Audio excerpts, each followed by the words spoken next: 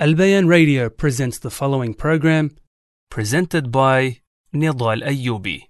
بسم الله الحمد لله والصلاة والسلام على رسول الله وعلى آله وصحبه ومن والاه. Assalamu alaikum, dear brothers and sisters, and welcome back to our series Reviving the Prophetic Sunnah. And today we have reached the fourth day of Rajab, or Rajab 4, and our reminder is about being happy on the day of Jumu'ah. My dear brothers and sisters, a human must change his daily habits and activities from time to time to prevent boredom. And no one knows his creation better than Allah subhanahu wa ta'ala.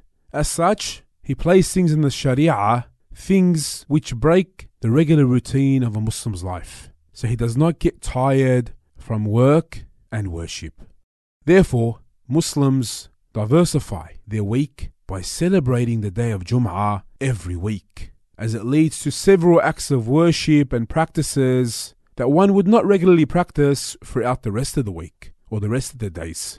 My dear brothers and sisters, this is designed to bring happiness to Muslims and revive their energy for more worship. The companions radiyallahu anhum used to feel the difference between Jum'ah and the rest of the days, and they were especially happy on this day while performing many deeds they would not do on any other day. This was with the knowledge and approval of the Prophet Muhammad sallallahu alayhi wasallam, which made this happiness and preparation for Jum'ah, or the day of Friday, a prophetic sunnah.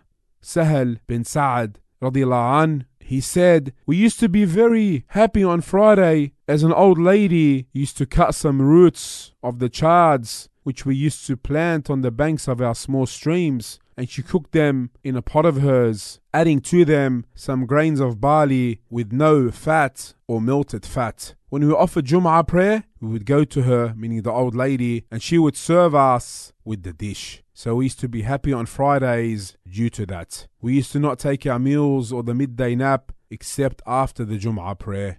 And this hadith is found in Sahih al-Bukhari. In another narration, Sahal radiyallahu anh, he said, "And because of that meal, we used to look forward to Friday," as is also found in Sahih al-Bukhari. So my dear brothers and sisters, this is a beautiful example from Sahal radiyallahu anh to explain to us how the companions would do things to make themselves happy on Friday, as they would make special food they did not usually make except for this Friday. This dish was a light sweet that would not stop them from having lunch at home, but only break the regular routine of days. This is something we can easily do, my dear brothers and sisters, by making Friday a special day in which we may eat some desirable food to achieve this pleasurable sunnah of celebrating this beautiful day of Jum'ah.